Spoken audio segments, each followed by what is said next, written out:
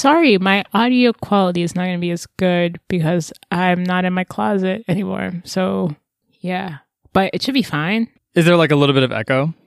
It's more like I can't do anything about the cars. It should be fine. I mean, we could also silence shit when you're like not talking and stuff like that. Yeah. And I mean, also when I first moved here, like my shit was like I was listening to Master of Jin and I'm like, oh, so we just really recorded in an open field. So we just echoed than a motherfucker. So we just I could not tell. Oh, really? Because I literally was like, No. oh, so we're in an auditorium. That's where you decided to record? Okay, we love that. So you decided to have a whole chorus can't behind tell. you. That's really, really interesting as a decision. They're singing. But yes. Marcy! Literally just a fucking mess.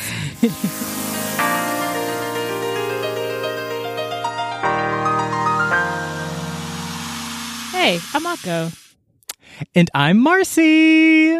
And welcome back to the Color Pages Book Club. That's right. It's that bi-weekly yes. podcast that focuses on fiction, fantasy, and magical realism, written by writers from colorful backgrounds. Yes, colorful backgrounds indeed. Ooh. And today we are not reading Birdie by Tracy Lindbergh. Because this is a bonus episode. Woo! Ow, ow, ow, ow. Ooh, I know. Everyone is shocked and surprised. Because we definitely said that we would be reading Birdie next. Correct. And that we- was the plan. documented. Recorded. They're like, so the date that you put, I'm like, oh yes, They're like, oh, so you just decided, and we're like, correct. There's someone who's like Yes. keeping track of this season and is like, well, you know, they didn't read what was it? The other book? that Bone we didn't People read? by Yeah. Carrie Home. We didn't read. They're crossing that off the list. They're like random bonus episode. Right, fucking like summer short randomly in January, like for some reason. Like Right. it's just like, what is it giving this season? Like it's giving unorganized, it's giving falling apart by the seams. So, You know when like a television show like completely takes a different direction than the first two seasons, and you're like, right. I don't know if I hate it, but I certainly wasn't expecting it.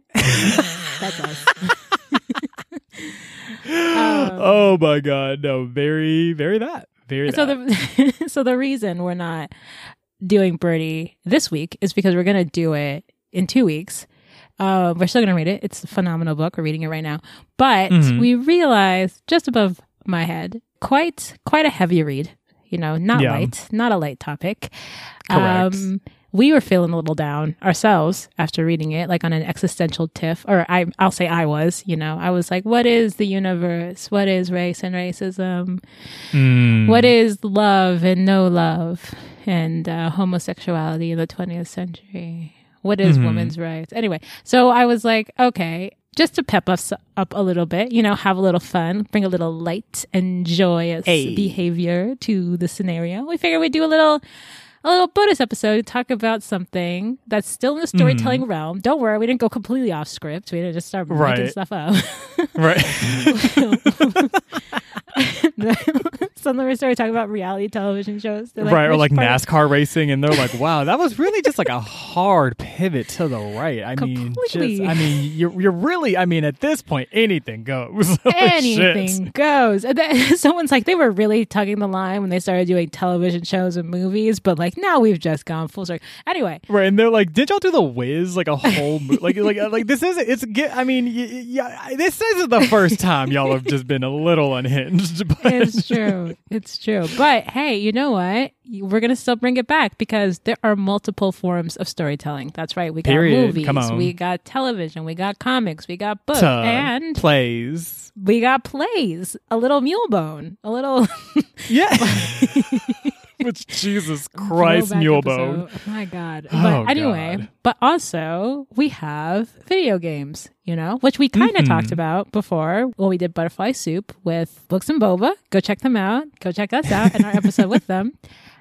We did, because we also did Shield the Mountain with them, right? Which was a great book as well. Yeah. Anyway, not the point. We did a little video game thing, and we're going to do it again. We're going to do a little, what is storytelling and video games and yada, yada, yada. All right, I have a question. Yes, sure. What is your question, friend? So, as we said, video games are a form of storytelling, or at least that is my dissertation, I suppose. My video dissertation, not video. This is audio. What is a video game story that really influenced you growing up, and how did it influence you? Oh my God. Okay, so when you say growing up, what's the age cap we talking here? Honestly, I'm very loosey-goosey about this. It could have been yesterday if you wanted to. Okay. Okay. I feel like I know what game you're gonna talk about. I think is a game that we both. I think it might be the game that we've mentioned before. So just to kind of pivot slightly. Oh no, I wasn't gonna choose that one. Really? Yeah, okay. I have a different one, but go ahead with what you're gonna do. Oh shit! Okay, we can talk about that one later. We'll talk about that one together. Yeah. By the way, yeah, we talk about Tales of the Abyss, y'all. In case anyone is like, okay, you're really hiding the ball. Right, like, what are y'all talking about? We've talked about Tales of the Abyss before, and I'm sure we'll talk about it a little bit later. But so the series I actually wanted to talk about was a game that I actually played in my early mid-20s. It's a trilogy called The Legend of Heroes: Trails in the Sky. If you are a real one and have played it, I will literally leave a comment wherever you're listening to this podcast. I will actually shit myself. Actually, that's not really an incentive for you to do that, but I will be very excited if someone... We're supposed to change our whole show name to Cas Pajama. Right, that was also supposed to be a thing that happened. But anyway, so basically it's a story about... So it's a trilogy, right? And so the protagonist of the first two games is a teenager by the name of Estelle Bright. And basically she is what they call a bracer, which is basically kind of like a... Not like necessarily like a police body, but like they kind of just do various tasks around the villages that they serve. So like if someone needs help with like something that's really laborious, like they'll get bracers to help do it. If there's like, I don't know, like a monster infestation, they're like, hey bracers, y'all wanna do something about this? Like they kind of just like an all around just service for the community. Okay. So Estelle's trying to like become a bracer. She also has an adopted brother named Joshua. And so Estelle's dad is named Cassius, and he's like this really, really amazing bracer. So like she's like, yeah, like, you know, I'm a new bracer or whatever. Like I'm a junior bracer, but like best believe we about to fuck it up. Like I'm about to be out here wearing it out. Like don't sleep, bitch, because we out here. And so the game kind of starts off with the two of them like becoming bracers, blah blah blah, and it eventually kind of spirals into this bigger political plot going on. It's really interesting because basically in the kingdom that they live in, there was a recent war about 10 years ago, and so you're seeing that like in as far as the countries involved, there's still tension lying between them, and so it kind of becomes this bigger political story. It also becomes a lot about like Estelle's own like maturation as a person and like her having to come to terms with like grief and loss and like, you know, all these different things. And so what I loved about the story a lot was that the character writing was just phenomenal. Like I really like the characters that you end up like kind of falling in love. Well, not falling in love with, but I guess like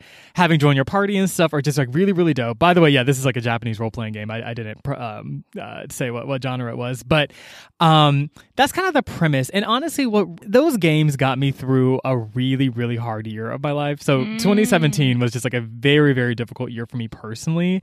And I remember like amidst even like the worst of things, I was like, you know what I have that I can do later? I can play that game. I can definitely play Legend of Heroes: Trails in the Sky. I can absolutely do like that. A place of solace, you know, an escapism. Exactly. No, it very much felt like very much escapism, but also just like in a really healthy way because the story was also like very complex and like, you know, I genuinely just found myself loving these characters so much.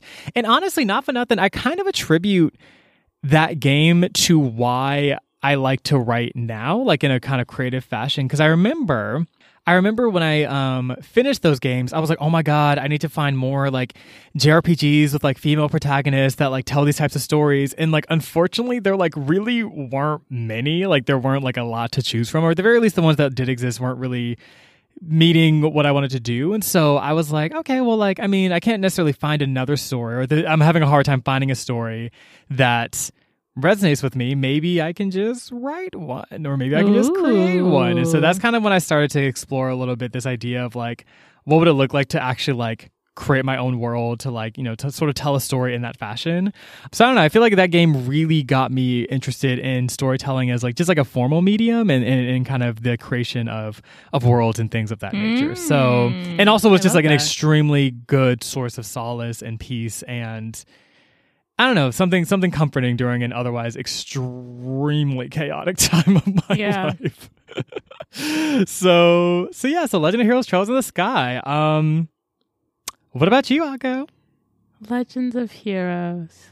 Okay, I like that. All right, y'all, there you go. If you need a complex game to dive into, there you go. I feel like every time Marcy gives a video game recommendation and I play the game, I always enjoy it.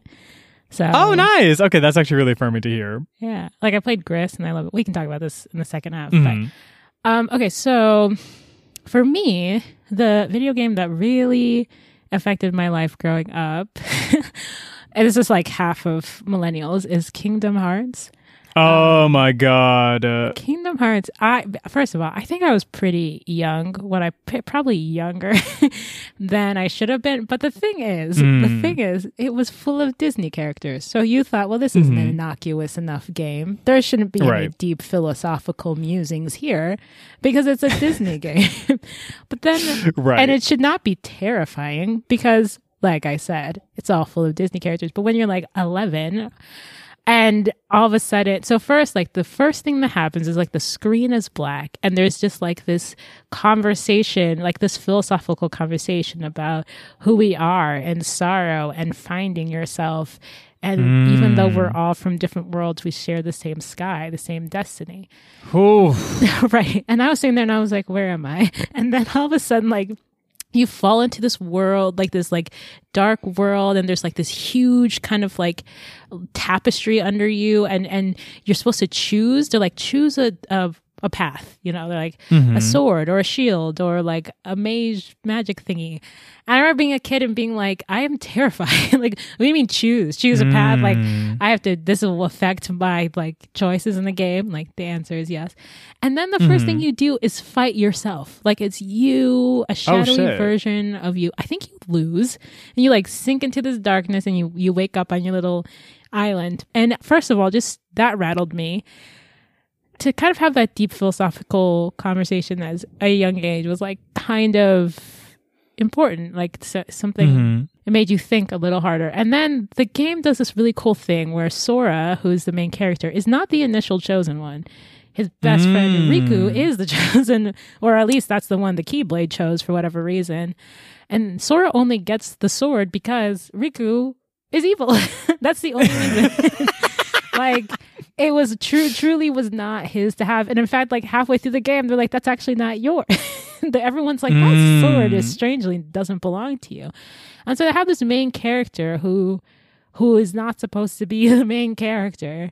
Was really cool too. It was sort of throws the whole thing on its head.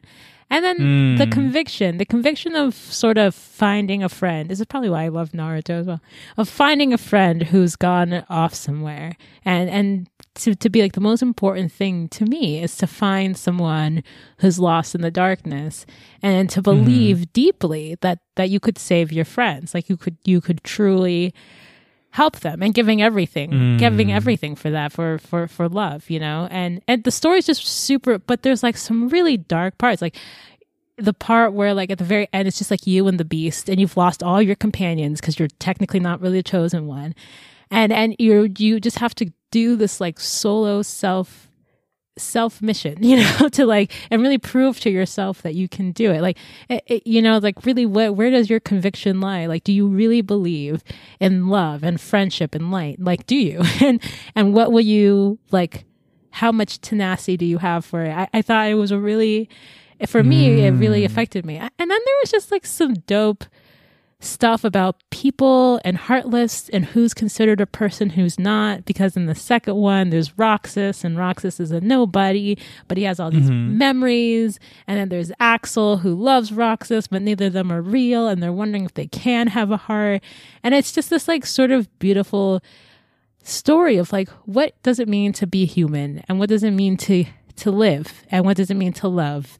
and all those things. And then the story takes like 5 different turns, and I didn't follow the rest because the whole rest of the story got very confusing for me. Like, I don't know. There's Ansem, there's anti-Ansem, the Ansem squared, Ansem the 15th. I'm making that up, but like everyone is actually nobody, and nobody's everybody, and actually. Okay. I was like, you lost me. But the first 2 games, I will say, really, the first game. I mean, brilliant. You know what? Yeah, brilliant. I think so. Anyway, do you have what's up? This is so funny because like I was gonna ask you if you played the third one. I heard some like pretty like. I did not play the third one. I feel like the reception wasn't as great as I thought it was gonna be. Like people were like, "Oh my god, Kingdom Hearts 3! Like this, we've been waiting like what 14 years for this fucking game. Like Jesus Christ! Like we cannot wait." And then like the reviews were like, "I mean, like it was fine," and I'm just like. Because the first one was so innovative and creative, and so like, because I think Disney also didn't have wasn't so tightly like controlling of its brand, that it was like, I mean, the Beauty and the Beast like little thing is like pretty dark. Like there's some like pretty dark stuff in the story. Like, but now I feel like Disney is so much more conscious of like what its brand looks like, that I think that also interfered with it. And it was just, I think when things are small, like it was no one thought Kingdom Hearts was going to do well. Like people were like, I don't know, whatever. But it was such a brilliantly innovative. I mean, Heartless, like these little Heartless characters that crawl around and you know what I mean? And the fact that like Sora actually finds out that he's helping to open Kingdom Hearts, which is what the bad guy wants in the first place, by defeating these Heartless. Like there's so many twists and turns that are quite interesting and innovative. And in the second one, there are 2 with the nobodies, and there's lots of sort of emotional turmoil and conflict between team members.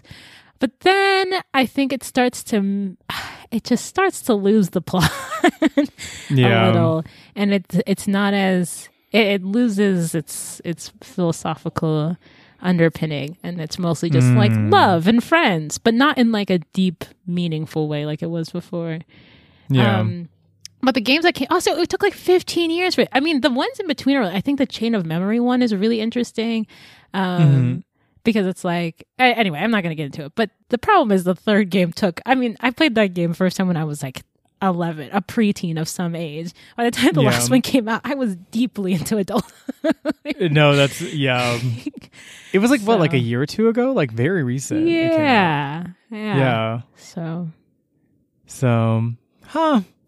Interesting. I will say I did play Kingdom Hearts 2, and I thought that it was, I mean, I also remember, being like fairly young and like playing it and being like, this game is flashy, like, ooh, like, I don't know, just like being really transfixed by the Sailor Moon ass like transformations. Like you like get these different outfits and like have different keyblades, and I was like, this is sickening. But like, I remember I tried to play the first one, and actually I got stuck. I think it was either in Alice in Wonderland or in Tarzan, whichever one comes second. Yes, that's I remember the other thing.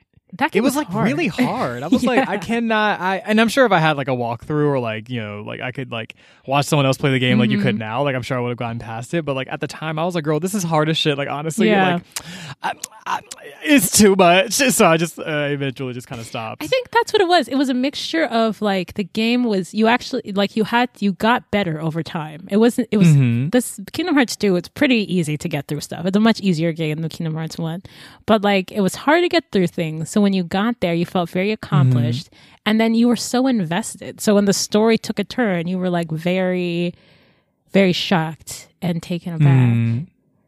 Yeah. So nice. Yeah. Do you have any other games that like maybe influenced you? Growing up. Let's see. I have another one I can talk about. Oh, yes. I love to hear about it. I'm trying to think. If I should do Ocarina of Time or if I should do Spyro. I feel like everyone knows Ocarina of Time was a great game. And I think that's also like a time-bending one, too, which is really a brilliant game. A brilliant game. Absolutely brilliant. I don't think anyone... A great storyline, too. Does it beat Spyro? I don't know. Probably. Yes, I think the crowd would agree. But...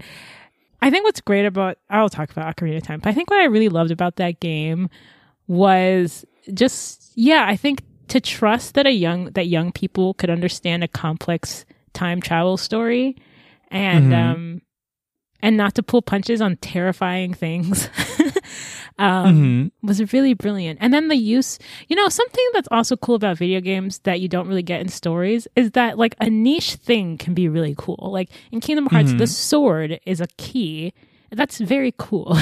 And in Ocarina of Time, it's an ocarina. And the story, I mean, yes, people have weapons and people are fighting. But I think what I love about games is that the point isn't necessarily to fight people. Like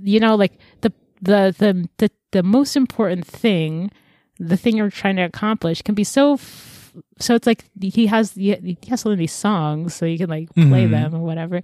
It's like important to the story, and it gets you different things. I don't know. I think to change the focus of things to something less violence based, I guess. So like in Spyro, for instance, the whole point of Spyro is he's supposed to save all of his like dragon egg siblings who've been captured by like a nefarious villain. The whole point is to like save these eggs. It's not to like win or be the best. It's like to go back and just like make sure everyone in his community can come back home. I love that. Yeah, like it's I don't know. I do feel like as games have progressed, there's been a split, whereas like what's seen as like a real game, quote unquote, is like where people fight. Let's talk about that. Like actually though. Yeah. There's been a split. Like there's like, it's not a real game. Only real games are like Grand Theft Auto or Halo or like not that there's Elden Ring or like fucking, shit like that. Like you have to have this component of like violence and fighting. And like I like a good sword fight. Don't get me wrong, all right? I could do a first person shooter just like anybody else. But I do think what has always been fun about video games is when things got innovative and kind of weird and interesting. Yeah, and then it kind of as a medium for like sort of an interesting and innovative story. But I feel like there's been a split where those games are seen as like less profitable or less legitimate, quote unquote. I mean, we were all around for Gamergate. We know what happens when people start like saying things like, I don't know, other people exist in video games and have been playing them since they've existed. But apparently that's like not a thing. It is a thing, but apparently people have disagreement on that. But anyway, so yeah, I don't know. That was my thoughts. What about you? Yeah, I mean, I think I can just kind of quickly give a nod to Tales of the Abyss. We were talking about that a little bit earlier. That was also another one that really impacted me in the sense that like, so just quick summary. Basically, it's a story where you follow this young royal named Luke, who basically like, I'm trying to remember what got the plot going for real. Basically, he was visited by one of your later party members. Her name is Tyr. And there's this whole like, basically shit is afoot in the world. Like there's basically something called, I think it's called, not the scroll, the score. Wow, memory, fuck it up. So there's something called the score, which basically in the world that they live in, I forget the name of it. Basically, there's a text called the score that essentially predicts everything that's ever going to happen to anybody. So it's like it kind of talks about like all of history, but it also predicts what the future is going to be.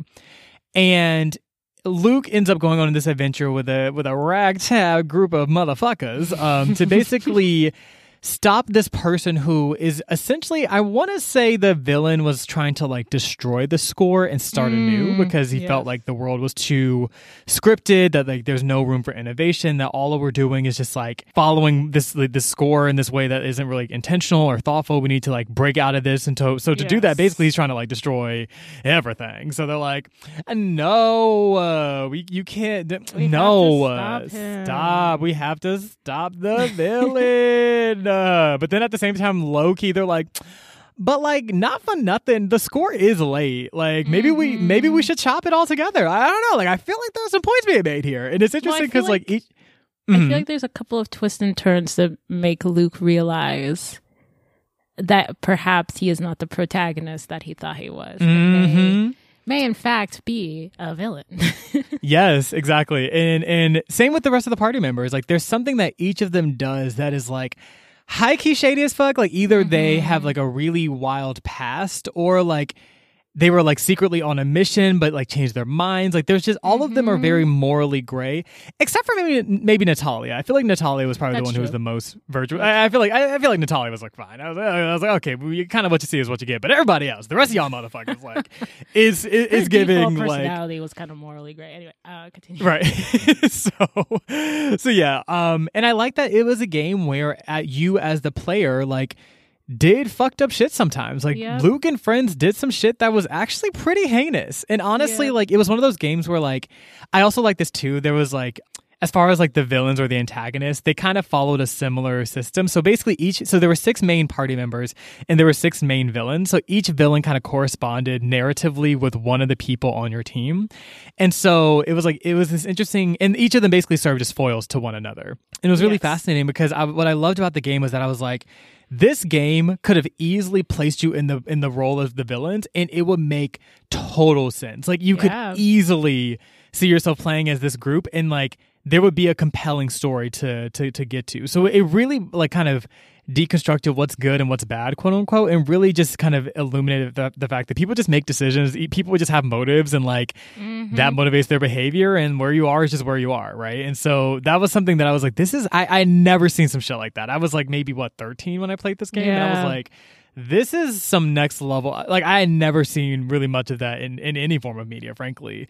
Or at least in hindsight, I can't recall one that was similar to that. So I just remember that game being just very compelling with the storytelling, very interesting. I played that shit, 3 times maybe? It's not a short game. It's like a easily 70, 80-hour adventure. And I was like, I finished it once and I was like, again. And then the second time I was like, yes, once more. Like I literally was like, I cannot stop playing this shit. But yeah, also really, really good story. Also could literally not shut the fuck up about it. Like I would go to school like, have y'all played Tales of the Abyss? Just so good. And everyone's like, Marcy, like we're in high school now. Like, and you're talking about like RPGs, like loser. And I was just like, oh, my reputation. So anyway. Yeah, so anyway, but Tales of the Abyss, sickening. Honestly, might go back and play it again. That shit was everything. You know what I'm seeing is like a common theme here? Well, first I just realized Kingdom Hearts came out way earlier than I thought it did. That's wild. March 28th, 2002. Oh, wow. Smooth. I think I would have been technically, I think 8. Yeah. Oh my God. I thought I was much older playing that game. Now I understand why it changed my life. Okay, so anyway, I think what we're seeing here, like, what's cool is when video games, one, put you in the protagonist's role, but then also nuance what it means to be a hero or the main character in a story. So it's like it forces you to play, not just like watch, but like play as the person. And then when you add that moral gray area, it kind of makes you as a kid have to see different perspectives that you wouldn't necessarily have to see before, you know? And I feel like that's a really cool thing to force a mind to do at a really young age. I feel like it helps you think similarly to the books, right? When you're the protagonists, right, you're in that person's head and you become them and grow a level of empathy. Like if you're playing as a character and you have to put in effort, you know, to like win something, and you kind of, you know what I mean? Like their stakes and their goals become much more poignant to you. And then their realizations become like quite influential to you too for how much time you've invested. And I think that can be a really powerful and like interesting thing and exercise and empathy if we like allow it to be. But not for nothing, like Mario Party, Mario Kart, great games, apps. Come on, for the try to defeat your neighbor or your friend of it. I know. It's so much fun. No, honestly, the new Mario Party where they like remix all those games from Mario Party 1, 2, and 3, that alone almost made me get a Switch. I almost was like, okay, bitch, the time is up. The time has come to get a fucking Switch because my God. Yeah. I played it though, and that shit is phenomenal. Phenomenal. Yeah, it's fun. Like, I feel like as much as I would love storytelling, and I think that's what's cool about video games, you can also just not have that be the case, right? Like Smash, but and it's cool is like it's storytelling that can involve other people, and I know it can involve other people really toxically because humans can have nice things, but I feel like it can connect people in a really fun way, right? Like I'm sure many people have memories of playing Super Smash Brothers with a group of people. And just everyone kind of wilding for no reason. Or when someone steals your star in Mario Party and you're like, so what? Are we enemies now? Are we moral enemies for the rest of our lives now? And you like square up in real life. Like I'm just like, I'm really about to go to blows right now over literally pixels and codes. Like what the fuck? So I don't know. I think, yeah. Video games have been pretty influential, I think, in a lot of millennial lives, but we're going to take a break, I guess, and then when we get back, we'll just talk about more video games. This is a bonus episode, y'all. Yeah, like literally, like I mean, what you see is what you get. Like, come on. Right, it's just this part too. Yeah. All right. Oh, okay. See y'all in a bit.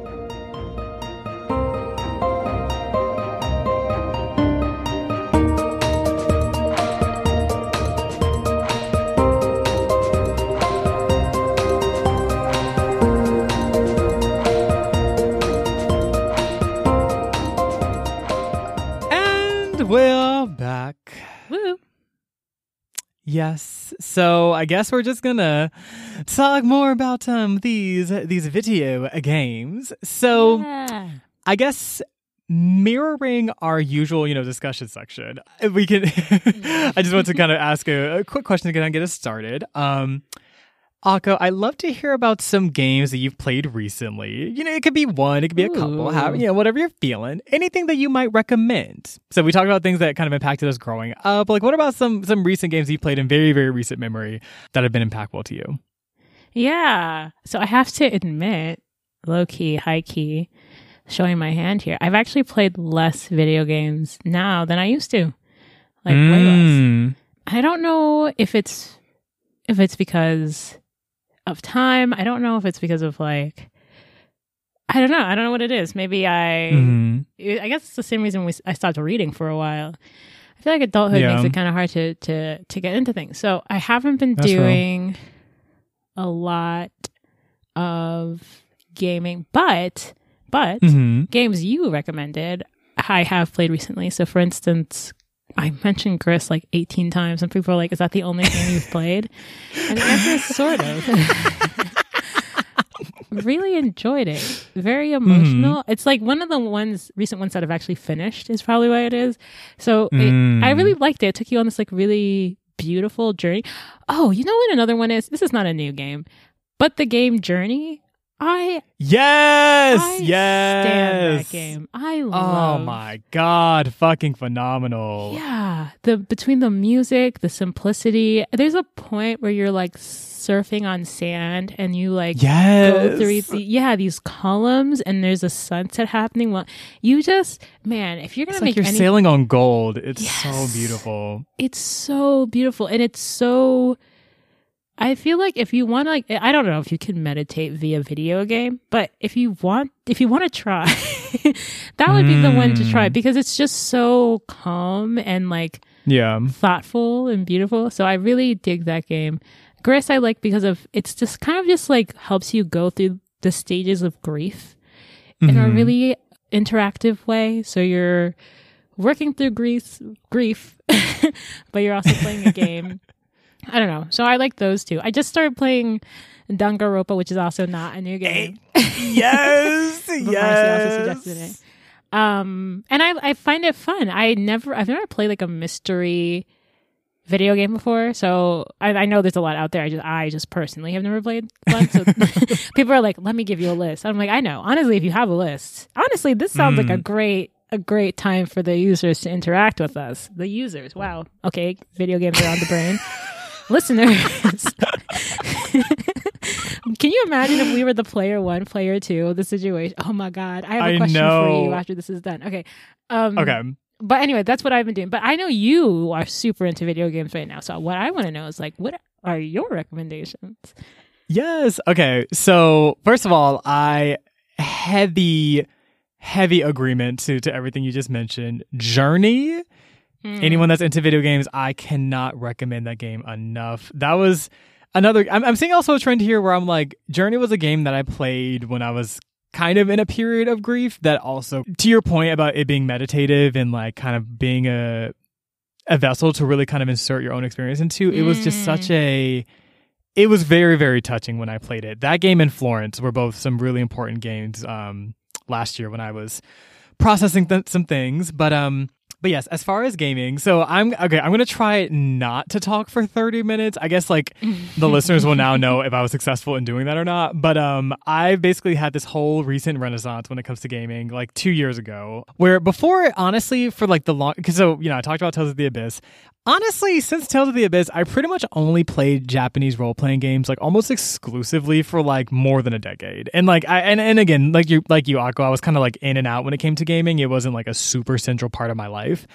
And it wasn't really until the pandemic and me learning more about like indie games, so breaking out of kind of the AA, AAA space, that I realized that like, because I really wanted to just play more games that just had better representation. Because like as much as I enjoyed the games I was playing, I felt like a lot of them had these like really trite like gender stereotypes. Like I felt like they weren't the most diverse. I feel like I wasn't seeing many like queer characters, trans characters, etc. And I realized that there was like a whole universe of indie games that are like, first of all, a lot of them are really, really phenomenal with the representation that they hold. And two, they're a lot shorter. And in being shorter, they like I feel like they actually tell better stories. Because so many games I used to play, because they had such long play times, like they were just kind of padded out with like random shit. Whereas like a lot of the games I play now, it just feels like, it's like, okay, girl, this is only like a 4-hour game. So like, you can't really stall here. You kind of just jump into the story, and there's oh my god, I could literally go on forever about games that I've played that I've loved. I'll name a couple. Ooh, okay. So funny enough, I've been getting into like some strategy role-playing games, which again, not a genre I used to ever play growing up, like literally like never played it at all. And recently there was a game that so there are two games.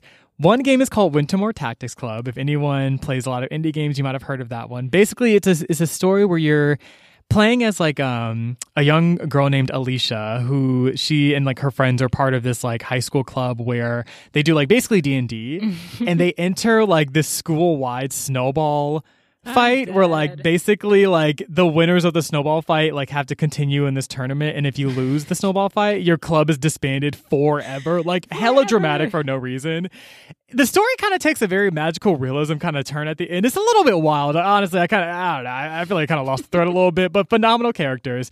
But the game that I really, really wanted to talk about, love Wintermore Tactics Club. Absolutely phenomenal, S tier. We love it. But there's a game called Heart of Enya that I really love. And I honestly haven't heard of anyone else talking about it, so I really wanted to lift it up. So it's another strategy game, and what I love about it is that basically you're playing as, so you know how like in your average hero's journey, there's like when I don't know, when they're like setting up fire, there's like a hearth or whatever, they're like around the fire telling stories, or it's like a moment for like the heroes to like rest. In the game, you're technically playing as the fire itself. So the fire is sentient. What? And basically, you exist in this cave, and heroes come in and out to like kind of like rest and like get their bearings, and you provide like solace and information to them. And so in this story, essentially, there's three. Well, I'll say three. There are three characters that are on this journey. Each of them come from totally different walks of life. They're just kind of like existing together. They just happen to run into each other like in front of this hearth. And there's like this giant snowstorm outside. And so each day, in order for them to progress in their journey, they have to like basically fight off the blizzards. So in the game, it's not like you're fighting monsters. You're just fighting like ice. But like it's represented in like a strategy combat way. And like in between each day of like fighting off the ice and stuff, you come back and you like get to learn more about each character. They kind of go into their backstories. And it is just a truly, truly beautiful, like just some of the it's like the tragedy that a lot of these characters come from is just really salient, but like just the way they come together. It's also extremely, a lot of great trans queer representation, and just like the theme of chosen family is so powerful in this game. It really, really resonated with me, and I was like, this is truly one of the best games I've ever played. I love that the game is like, yes, it's strategy, but it's also like non-violent. Like you're technically, it's like all of it's a metaphor. It's like you're fighting off nature, but it's like you're it's like there's a consciousness around it that I just find really, really, really lovely. So Heart of Enya is an amazing game. It's also free for anyone that uses Steam or anything. So highly recommend there. And I'm trying to think of another. Yeah, so Heart of Enya is definitely one I always like to lift up. I'm just looking at it now. The racial diversity also is like pretty impressive. It's like pretty cute, right? Like it's real cute. It's real cute. Yeah. And the second one is, do I go in a different? What direction do I want to go in? What do I want to recommend? It's just such a I'm literally just going through my Rolodex. Like, what do I talk about? I'll name one more that was also really, really good. Another free game, by the way, on Steam. It's called Mission It's Complicated. And basically, it's actually a dating sim. I wanted to name something a little bit more lighthearted because, this is, I feel like a lot of the games we've been recommending are maybe a little bit on the heavier side. But Mission It's Complicated is a fucking hilarious, phenomenal game. It is literally, you're following this, these 5 queer superheroes who are basically hired. So there's this whole thing where it's not even a spoiler because they tell you this in the first 2 minutes, but basically there's this monster that's trying to destroy the world, and the only way to stop the monster is that there's a stone called the invisibility stone, some shit like that.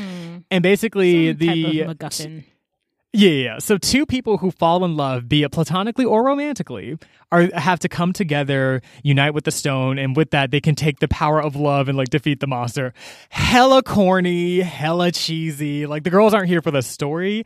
It's really for the character interactions, because basically you go on these missions with the different characters. You kind of pair them off on these different missions, and then they go on these dates. I'm saying dates, but really these could be friendship dates, romantic dates, whatever. And seeing how the characters relate to one another and just seeing how much you learn about each character through their different routes with other characters is just it's one, just fun. It's hilarious. It's so fucking funny. I laughed out loud at so many different parts, but it's also really nuanced. Each character, there's just so much depth and complexity, and they talk a lot about mental health, a lot about living with various mental health conditions, a lot of sort of characters navigating PTSD and all these different things. It's a very funny and lighthearted game, but it's also just very earnest, and just seeing the ways in which they grow to love one another is just really, really lovely. And it was just the entire time I was and this is something that I feel about a lot of indie games in general. As much as I love how they're a lot of them are kind of shorter, sweeter, whatever, it actually breaks my heart that a lot of these games don't have the funding, notoriety, the funding, the publicity to really be these behemoths of games that even if they had a fraction of the funding that even a AA game gets, they could really take these stories to the next level. And so that's something that's really upsetting to me, but it's also I don't know, there's something about the current foundation that allows for a lot of indie games to really just be very honest in their storytelling, very experimental, very innovative. Just go against very innovative in every single way, right? And honestly, you see a lot of trends where indie games start trends that these bigger studios kind of mimic later, right? And so there's something just really beautiful about indie games that I just really, really love so much. I honestly could go on forever. I'm literally obsessed. But yeah, Mission Is Complicated. Highly recommend. Also recommend Heart of Enya for anyone into their strategy games. But certainly there's so many others that I honestly might just in the show notes just leave a bunch of recommendations for anyone that's looking for Marcy's any Corner. Great games. Oh, yeah, that could be fun. Yeah, put a little something on the website. I know the 2 of us have corners that are filled with cobwebs, but Akko's more than anyone's. What I was going to say, this is why Gamergate was actually quite a problem, because it's sort of, sexism in the video game and racism and homophobia in the video game industry is a surprise to 0 people in the room. Right. The rooms that me and Marcy are both in separately, so that's 2 zeros that people are not surprised by. The listeners did you need to go specifically to explain it? How little people understand? Anyway, whatever. And because I remember we were in college during Gamergate, and actually it interrupted one of the speakers who was coming to our university. Oh my God. Yeah, I remember that. Yeah. And it's it's a pretty big deal. I mean, they doxed people, rape threats, bomb threats. It's not really it's not really cute shit, you know? It's like a bit of a fucking problem. All because people are like, hey, other people play video games and always have and always have been a part of it. You're like, that's an Not absurd... just a bunch of straight white men. Have you considered that women enjoy video games? They're like, nope, it's a chop. It's like, no, it's not just possible. You guys and your social justice warrioring. But I think it's so I think one of the problems when people assume that other people, that only one demographic plays a type of game, you assume a couple of things. One, you assume that demographic doesn't want different storytelling, which is not true. To be frank with you, white men are people just like everybody else. And if they were to participate in other storytelling, which they have through millennia, they might also enjoy it and likely would. So to sort of like flatten this group of people because it's the easiest way to make financial gains off of them is a bit disturbing. And the like what it perpetuates is also a bit disturbing, right?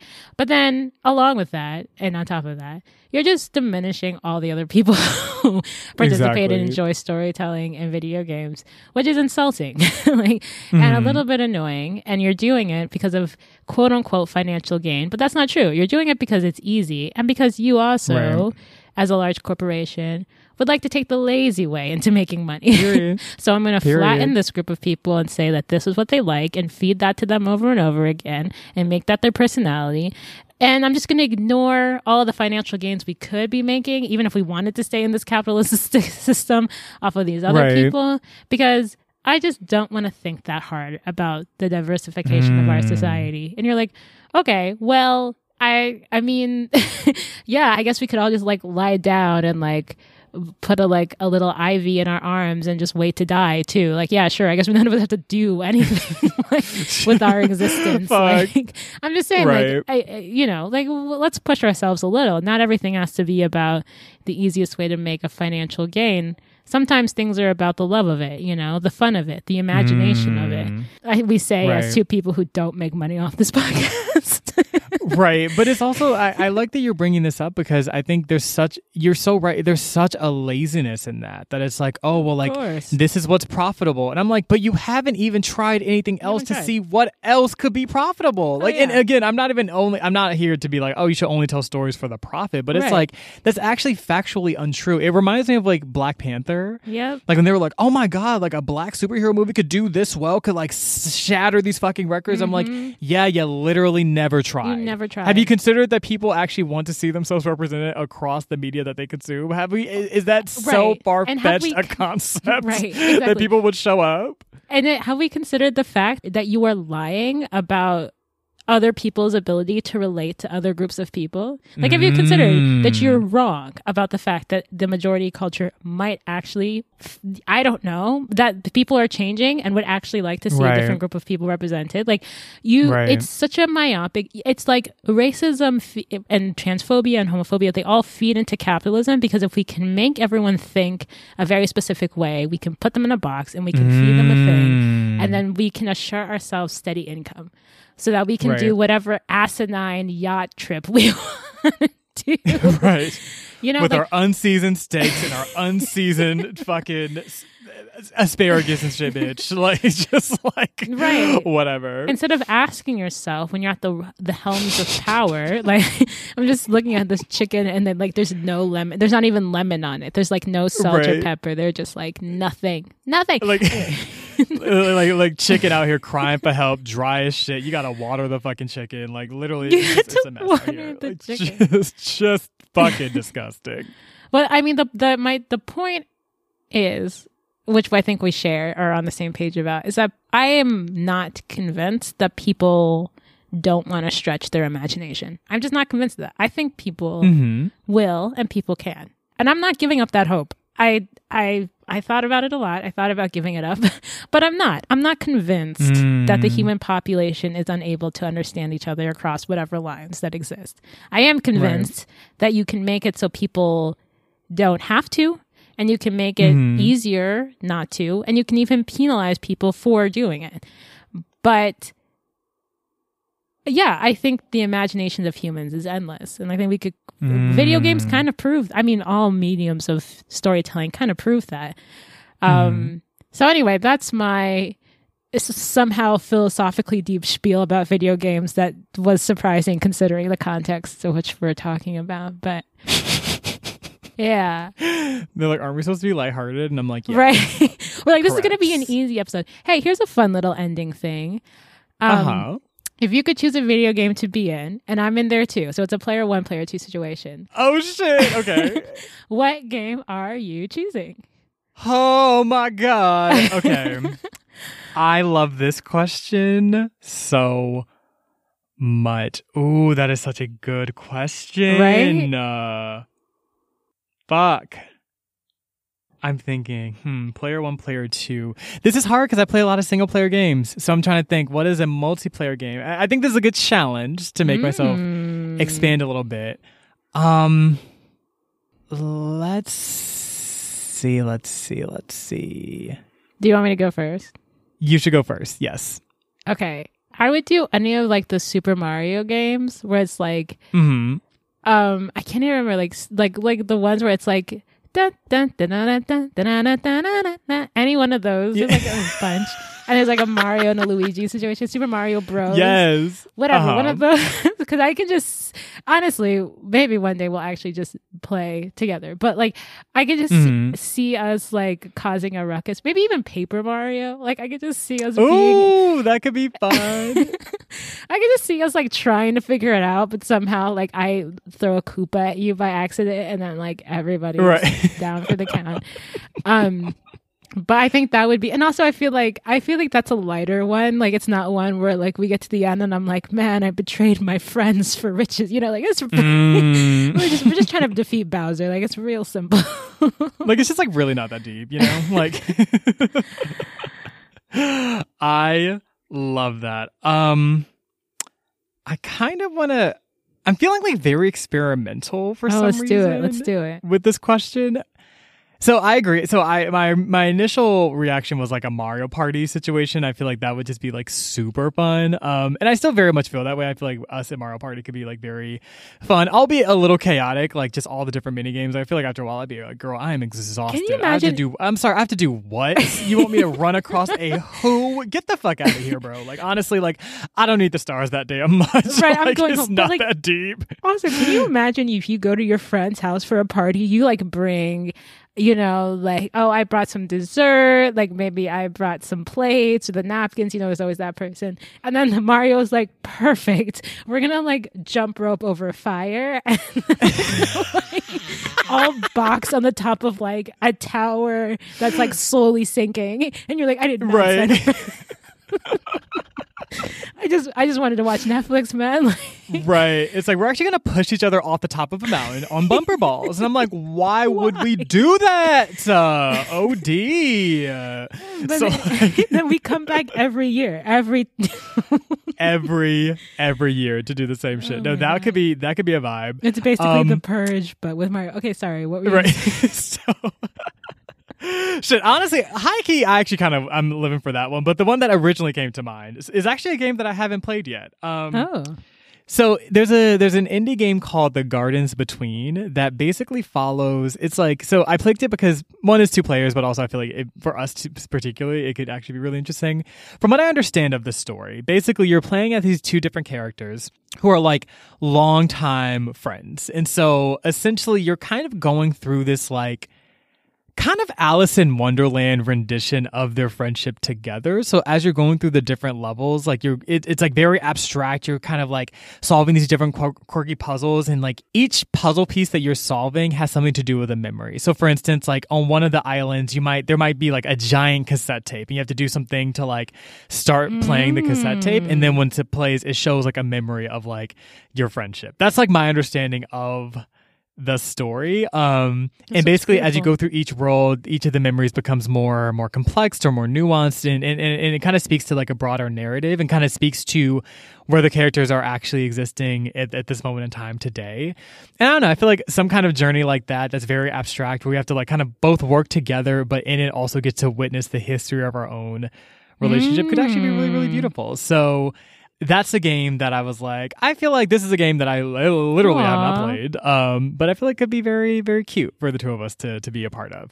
That's definitely less wonderful. chaotic than Mario Party. So like maybe after we beat this one, because it's like an indie game, it's like 2 hours, we can like then be in Mario Party and like run for our lives from Bowser and parachute out of the sky and literally jump into space and whatever the fuck else they That we're have you supposed to be doing doing, yeah. in those games, right? Collecting coins, I guess. Like anyway. Maybe. So yes. I love it. The Yeah. game looks beautiful, by the way. I'm looking at it now. It looks gorgeous and deeply emotional, you know, all the things one needs from existence. Period. I love it. All right. Well, you know what? We're all out of things to say. So here is I love it. I love it. yeah. So, and if so, check the show notes because Marcy's going to have all sorts of great suggestions in there. And if you have thoughts about games we should or shouldn't play, or what you want to add to the plethora of the conversation, or you know what, if you just want to not do that, Twitter Right. at the Color Pages, or I guess you don't need to read this if you're not going to do it. But anyway, Instagram at these Color Pages. Like, just stop listening, I guess. Anyway. Yeah, I guess the outro's not for you. They're like, we really want to know what you're going to read next. And you're like, don't, because the accuracy is subpar. But anyway, the Instagram is at These Color Pages. Email thesecolorpages@gmail.com. And of course, we have the website, thesecolorpages.com. Yes, of course, of course. And if this episode brought you any love, light, delight, because this is what? Not poetry, because we are not discussing books, please leave us some love wherever you're listening to these podcasts, which could be Apple Podcasts or not. Also, if you enjoyed this episode and you were like, you know what, there is someone in my life that I feel like would really enjoy some really dope indie game recommendations. I think, there's actually someone in my life that I feel like could actually be really benefit from this conversation about like representation in video games. Feel free to share them this episode. Just send them the link, literally no context. And then instead of throwing your phone into traffic, maybe just like send them a text and be like, hey, would you like to play a video game? Like be it virtually or in person. That could be like a nice little adventure. Play a little Mario Party. You probably won't be friends by the end of it. I mean, shit, you might get to fisticuffs. But before all the chaos, that would actually be really helpful in having us grow as a show. All of that is going to be really, really foundational to our growth as a community. So we really love to see it. And we really just appreciate all of you and your valiant efforts to get us there. You might end in fisticuffs. So next time we're gonna be reading the book that I said we're gonna be reading in the part 2 of Justify My Head. So we're gonna be reading part 1 of Birdie by Tracy Lindbergh. But and I promise we will actually talk about Birdie by Tracy Lindbergh. But between now and then, Akko, is there anything else we should leave our listeners with before we head out? No. Just remember when you fisticuff that you need gloves. Don't fisticuff without gloves, y'all. Yes. Don't do that. Don't do that. Yes, maybe correct. Even some old-timey music. No, but until we meet again, just remember to stay colorful.